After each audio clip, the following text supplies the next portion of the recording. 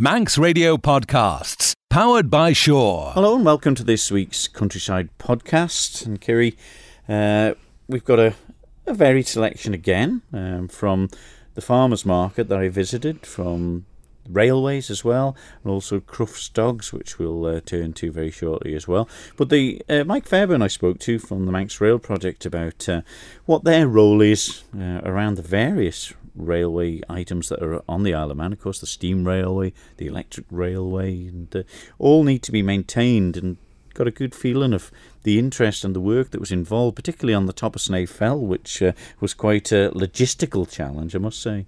Goodness me, there's a lot of work goes into keeping them rails good, but it's a lovely spectacle through the Manx countryside, especially down with us there. You see the big red shiny train coming through. It is lovely to see, and it's always busy, full of families. Yeah, and does it go through your land? It goes through our farm, just along the bottom and into Ballasella, but it's lovely to see. They used to have men on the gates, but now it's all automated barriers, so it doesn't slow down as much as it used to, and you see it getting going again, but it's lovely to see. If you stuck your hand out, would it stop at... Once it would have done, but not now. It goes far too fast. All right. Does it? Steams along. It really does. Since they've done the new track down by the south the district, it's a lot faster than it ever was, and it doesn't take much time coming from Port Erin to Douglas now. No, and you spoke also to some of the people who have had great success from our little island at the biggest dog show in the world, probably, Crufts. It really was the biggest dog show, and they've come in from all around the world to compete at it.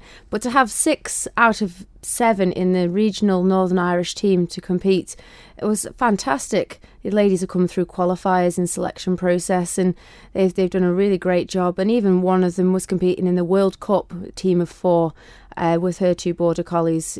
Fantastic achievement. And it's a great thing as well that the people are realising in this day and age that maybe they don't need to join gyms and things, but that they're getting exercise, plenty of exercise, especially on the dog agility things and all, and walking their dogs through combining it with having a wonderful pet. Well, this is it. They're enjoying time out in the countryside and with their companion, and it's great to see. And they spend a lot of time in the halls with the dogs, but the dogs are getting exercise. They're content. They're peaceful, and there's different breeds. The hounds that were competing in the individual class with Laura Merriweather, those dogs needed a lot of exercise, and her husband will take them up the Slough and through the mountains and down on the South Brule there.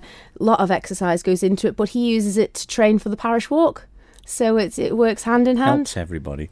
And also the farmers' markets, we've been to them as well around various parts of the Isle of Man, and still as popular as ever, aren't they? They really are. It's a great place to buy local produce, and there's so much variety now to choose from. Jams, carrots, meat. It's a fantastic place. And they're all striving for different things as well. There's chutneys, lemon curds, goodness, and all sorts of things, and homemade breads and things that people are catering for, because I've obviously visited on this week's programme the Northern Farmers Market, and there's a lady and her husband wasn't there, but they bake their own bread and everything like that as well, particularly aimed at people with allergies, because there seems to be more and more of that in this day and age, isn't there? Well, that's right, and if they can buy local, they will, I think, a lot of people, and the allergies is a big problem, and if they can, supply what these people want, it's fantastic, especially for local producers as well. It is. So, here's this week's Countryside. Manx Radio's Countryside is brought to you by NFU Mutual.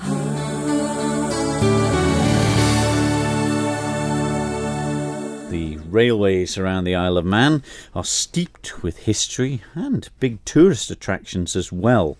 They take a lot of maintaining though, and there's been some problems this year with obviously the rain and landslides that have happened around the tracks.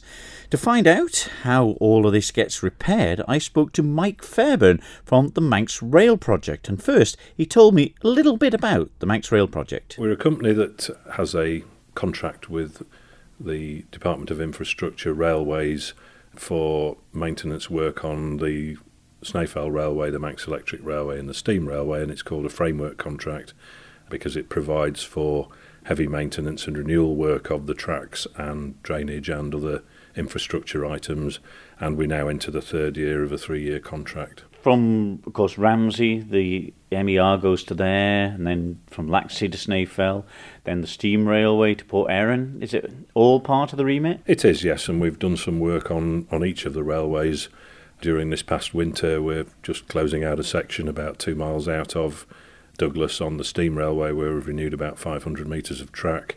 We've worked on a couple of sections on the electric railway, and the one that we're currently closing out is just south of Laxey.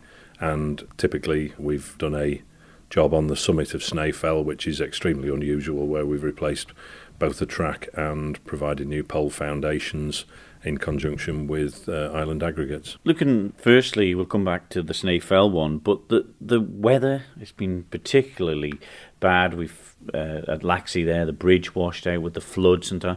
How has that affected the rail tracks on the island? The railways, particularly on Snaefell, have been very badly affected. We've also had to deal with flooding on other work sites. Before Christmas we were working south of Douglas, and there was torrential rain during December, which made life extremely difficult when we were digging and putting drainage in on that section of track. So extremely challenging, and using pumps to take water out of excavation was very difficult. We completed some drainage, and another contractor has done some other drainage on that site, but it was all finally completed, and a big improvement to the railways as a result. Have you had many people coming up and paying interest to what parts of the track and what you're doing to the track? Yeah, particularly residents who live alongside the railways where we've been working. They're asking what we're doing. They've been very supportive generally. We haven't really had any problems in that respect, but explaining what we're doing with the renewal work, which involves a lot of heavy civil engineering work of excavation and bringing stone in and then bringing new track materials in. And sometimes, I'm afraid, this tends to be noisy activity, but the people who've lived alongside the work sites have been very tolerant and helpful in enabling us to get on with doing the renewal work. Are the Isle of Man railways, are they the same as every other sort of rail tracks around the UK and everything, easy to get bits for? Not really, no. The railways on the island are almost unique. They're very much as they were when they were built, and the technical parts used in them have changed very little until recently, where new specifications have been improved to make things better. But the bit that the public sees, the trams and the trains, are still very much as they were in the Victorian era, which is of course a big attraction for the island. That when the railways in Britain are used as common carriers and most elements of what they looked like when they were built have disappeared, the railways on the island still look very much like they did when they were built, and that's a big tourist attraction. Yeah, and there's still a lot of interest in the railways around the Isle of Man, particularly from not just the locals, from people visiting the island, isn't there?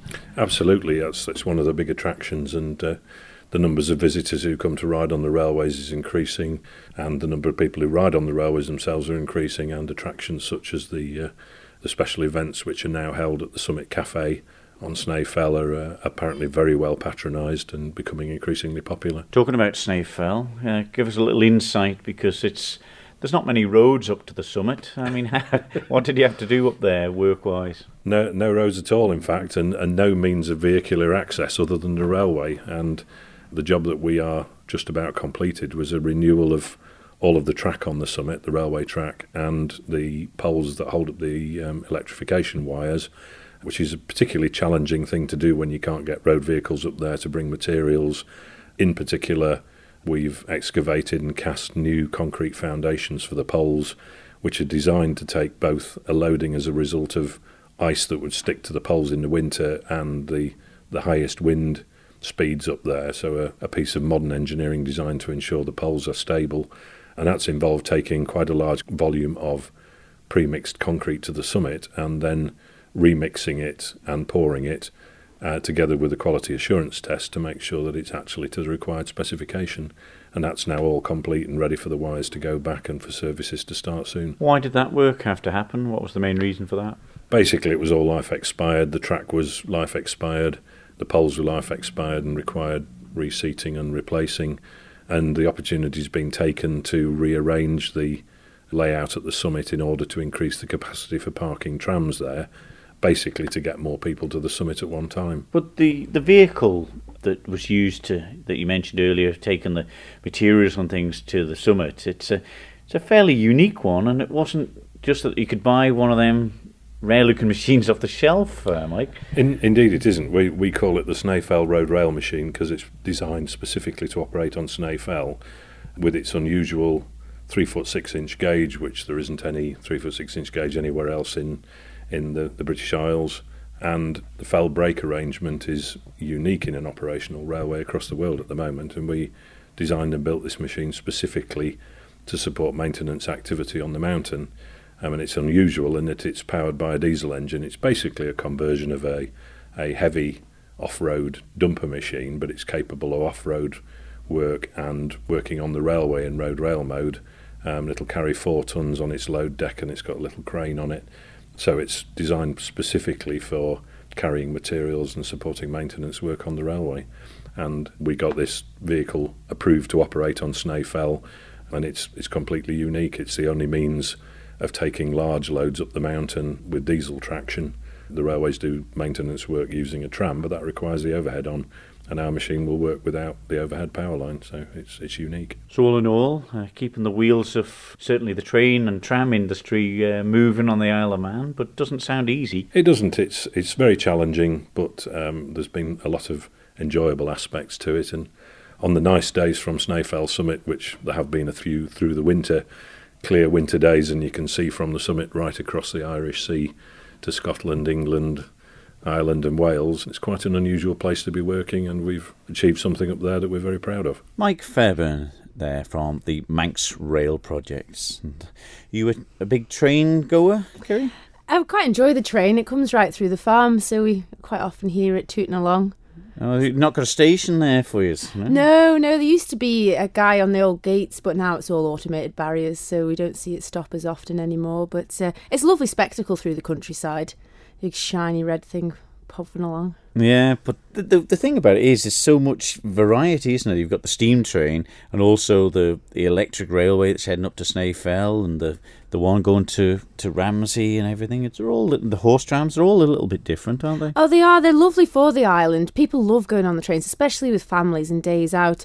You know, it must have been a hard job to keep it up to scratch. I remember seeing the old steam train when I was a kid, going past Ballacry from Ballaugh into Ramsey. That was a very, very youngster then, so we'll move on. You've been talking to some very highly commended people and animals, haven't you? Yes, we met the ladies on their return from Crufts. My goodness me, they've done a great job. There was 6 of them in a team of 7 for the Northern Ireland regional competition. That's some achievement. You know, so many from a small island, you know, matching up in that Northern Irish team. It was brilliant. And then, in fact, there was one lady was in the World Cup with her 2 border collies. So I had a chat with Debbie Martin and Anita Quayle on how they got on. So Debbie, here you are back on home ground after a wonderful trip to Crufts this year. Thank you very much. Yes, it's been a tremendous success for everybody from the Isle of Man that's got as part of the Northern Ireland team. We've had really good successes. We've got Anita, who came second with her crossbreed Odin, and I got a 3rd place with my crossbreed Fred, and the World Cup team that Helen was part of with her collie Indy came 4th. To even get that far though, Debbie, it takes a lot of work. There's training pretty much day in, day out, and particularly when you know something as big as Crufts is coming up, you haven't really got time to let anything lie.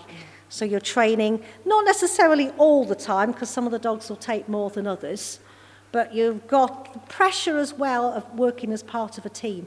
So it's not just your own achievements, you know that what you do, the team are depending on as well.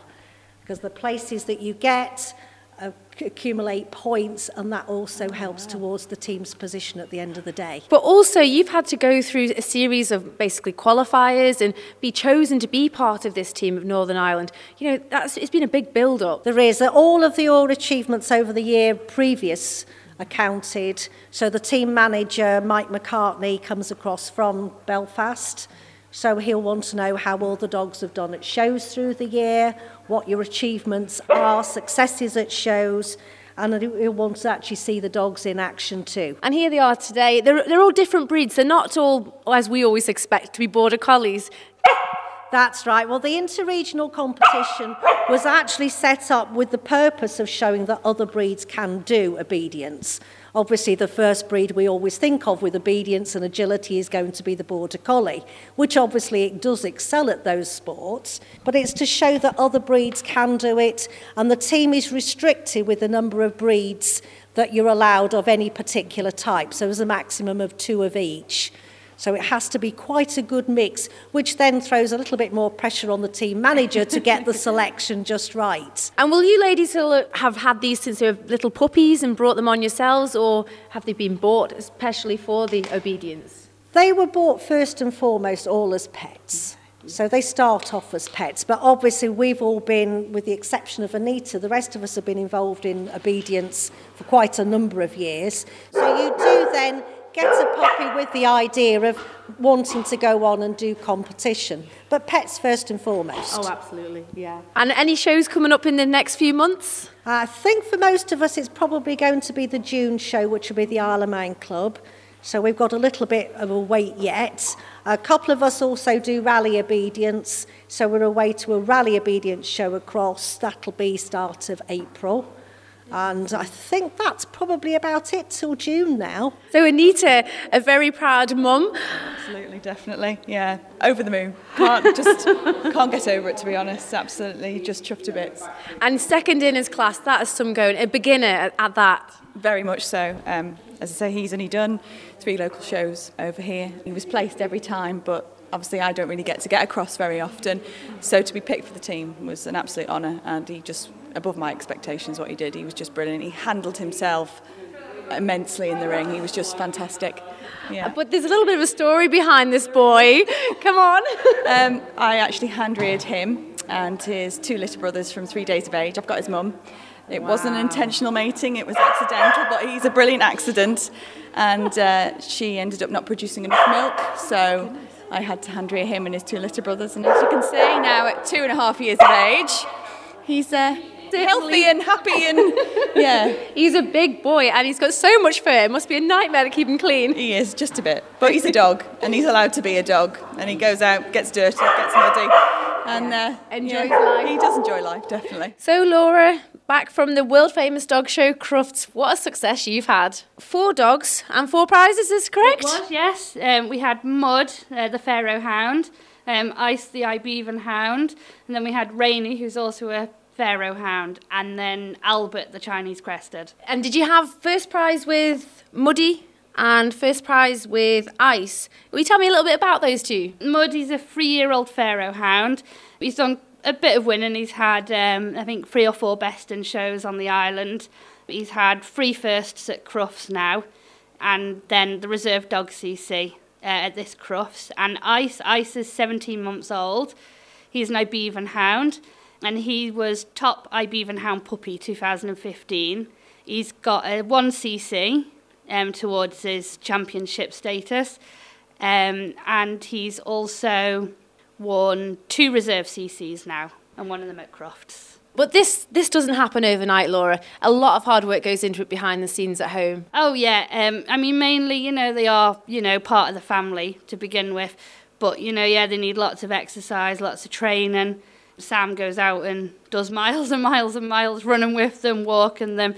But yeah, just mainly, part of the family. And if they're happy, then, they'll perform to their best. But the Pharaoh Hound, originally, it was a hunting dog for rabbits. A lot of exercise must go into keeping this dog fit in particular. Oh, yeah, definitely. They were from Malta originally, so they're a Maltese rabbit and dog. So they're used to going out chasing, hunting for the farmers. And if they could over here, then they would. So, yeah, plenty of exercise. And, Mud loves going out running. And if anyone sees him, out and about, that's Mud, being pulled along. But some of these dogs that you're up against, they're coming from all around the world. Some coming from Russia. It's an incredible achievement to be in that bunch of dogs as well. Oh, totally. I feel proud just to, be involved, and in the ring with some, amazing dogs from, there was some from Sweden, there was Germany, there was Russia, there was one from America. So, it's great even just to be in there, let alone win. That's absolutely fantastic. But Muddy alone, he's now been asked to come over to America to compete. Is that something you're looking forward to, or a bit dubious? I want him to stay at home, however nice it is for him, to go over there. I just want him to stay at home as part of the family. Laura Merriweather, Debbie Martin and Anita Quayle on their return from Crufts. Wonderful. Like you said at the beginning, Kerry, that's such a prestigious event, isn't it, around the world. And when you see the lengths people are going to get even just some of the minor prizes at Crufts, it's a fantastic lifetime achievement for many, isn't it? It really is. There's dogs there from all around the world, and there's classes of up to 30 dogs. Yeah, it's unbelievable. And for Laura, and an individual in the show competition there, to even get in the class was amazing, but to win it and then go on into the best of breeds, it's brilliant. She's done really, really well. And great accolade for the Isle of Man. Yeah, and it makes you realise as well, because all the agility classes in the past have been a lot of collie dogs in it, and listening to that, things are changing because people are realising they can maybe get a little bit more performance out by mingling them around, isn't it? Well, that's right. A lot of these dogs, some of them are rescue dogs, but they're finding that they are able to do the obedience and the agility as equally as good as the Border Collie. But I think the Border Collie still is coming out a little bit more on top, judging from what the ladies were saying. But fantastic achievement. We all know from farming backgrounds how obedient sheepdogs are, though, don't we? Oh, well. We'll move on. Some days. We'll move on. Manx Radio's Countryside is brought to you by NFU Mutual.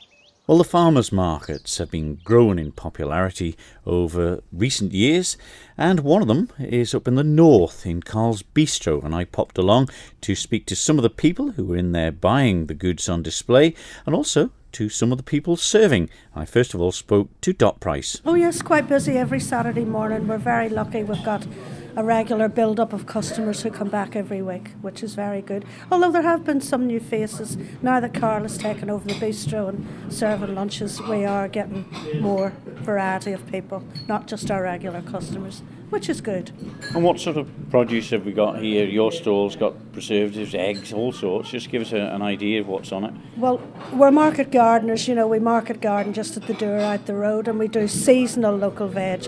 At the minute we're getting to the end of our root vegetables, but luckily we've got a polytunnel, so that supplements it with greens. Now you go to some of the places and you think, wow, there's about 20 or 30 stalls. There's not that much room in here for them. Does that make it more sort of friendly to the customer, and where what's here is what's in front of them? They're not going to walk around for hours thinking, I can't decide. Well, this is it. Plus, our motto is at the farmers market, you're buying exactly from the producers. You're cutting out the middleman, so you're talking to the people who actually either grow the stuff, bake the stuff, make the stuff, whatever. And it's very personal. We've got to know our regular customers. We know all about them, where they work, about their children. We actually know their eating habits as well and what they like and don't like. So we try to cater for every whim. Now, George, you're in control of the Boa goat stand. But the goat's meat itself, it is growing in popularity. Why is that? I think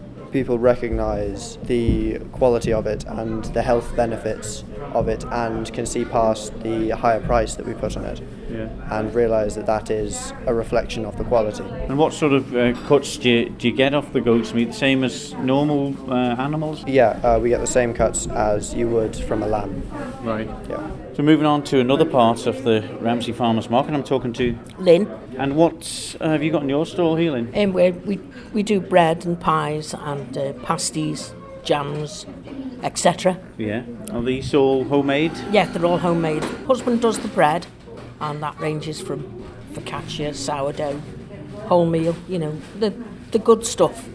Yeah, and Dot was saying before, you got your regulars. Have you got your regulars where you know that they're going to come in for a particular loaf or anything? Oh yes, that's right. Yeah, we cater to a lot of for difference. People that don't eat wheat. Yeah. So we'll do spelt or rye, and there's a great variety. And people want that this day and age, don't they? Because there's so many allergies about. That's people are right. looking for alternatives. Yes, that's right. Very much so. And what about the good old pasty? I see a few The of them old up pasty, there. yeah, the good old pasty, yeah. A lot of people mistake it for Cornish, but of course we can't say it's Cornish because we're not making it in Cornwall, so so it's a Manx pasty. Manx. Well, Paul Salmon, you're one of the regulars here, I hear. Yes, I usually come in most Saturday mornings to get some good fresh produce. Because the market's here, it's a good complement of what's in season and everything, so works out very well. And the preserves and the jams and chutneys and everything, you just can't get the same taste when you buy them from the big manufacturers in the supermarkets, can you? I know. I always go for stuff that's been home produced or locally produced. We've got such a variety here that there's no reason to do otherwise, really. Well, Carl Meyer, you seem to have been welcomed by the Farmers Market crew with open arms. Well, yes, it's an interesting concept, having the Farmers Market in a restaurant on the weekend. They're saying it's been good in a way because you've got some bits and pieces on and the soup made with a lot of the ingredients as well. And the people are stopping, doing a bit of shopping and having something to eat as well, which is nice. Well, they've been here a lot longer than I have, so when we came in we saw what they were doing and we thought what could go along with it. So yes, we do just a soup and our doorstep, homemade bread and cheese on top, and away you go. And what about the feedback that you get when people are actually doing a bit of their own shopping with the local produce and then coming to get something off you? Are they talking about it? Well, yes, it's always good when you start a new restaurant to get customers coming through the door automatically, and they come whether you're there or not. So then they come in, they see what you're doing, and then they come back for a meal at some time. So we benefit from it. Handy enough for you as well, because you'll be able to, if you've got a leek short or something, you can nip behind the counter. Well, yes, I think it's all in keeping with local produce and working with the locals, and this is what they do and this is what I do, and so it works well together. There's no conflict of interest there. There we are, some of the people that were attending and selling ware at the Northern Farmers Market at Carl's Bistro, and really lovely atmosphere in there, Kiri, there was. You know, it's only a small little place, and it just combines well that people are going in there now and get a bit of soup or something and the homemade bread if they want it, and just buying the lemon curds and the homemade breads and the goat's meat, everything there. Everyone, they have their regulars that come in.